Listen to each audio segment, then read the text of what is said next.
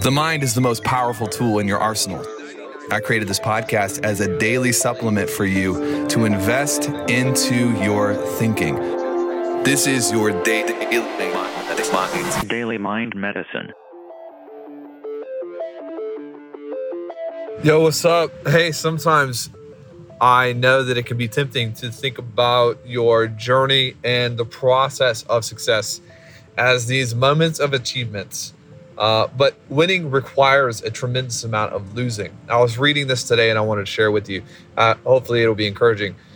Abraham Lincoln, widely considered one of the greatest presidents in American history. Here's a brief summary of his career. He failed in his first business in 1831. He was defeated for legislature in 1832. After failing at that, he tried business again, failed in business a second time in 1833. Was finally elected to legislature in 1834.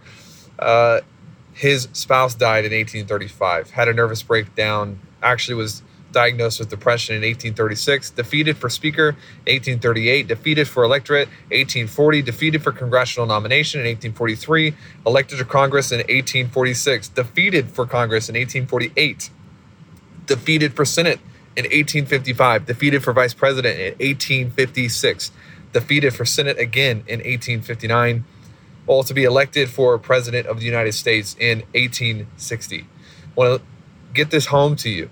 The infrastructure for your winning moments,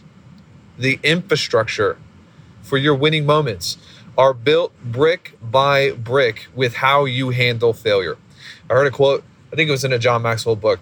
How long it will be until you win is determined by how well you handle loss.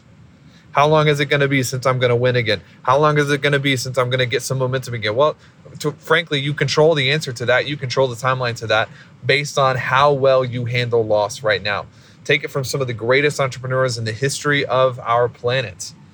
They are survivors, perseverers, and they are able to withstand the onslaught of failure. You might be in a season where it's like you just feel like you're moving backwards. You might feel like you're losing grounds, but how you handle that and ultimately how you handle that defeat, it sets the trajectory for your life based on how you rebound. That's all I got for you today. It's a short one. Make it a good one. Let's rock and roll.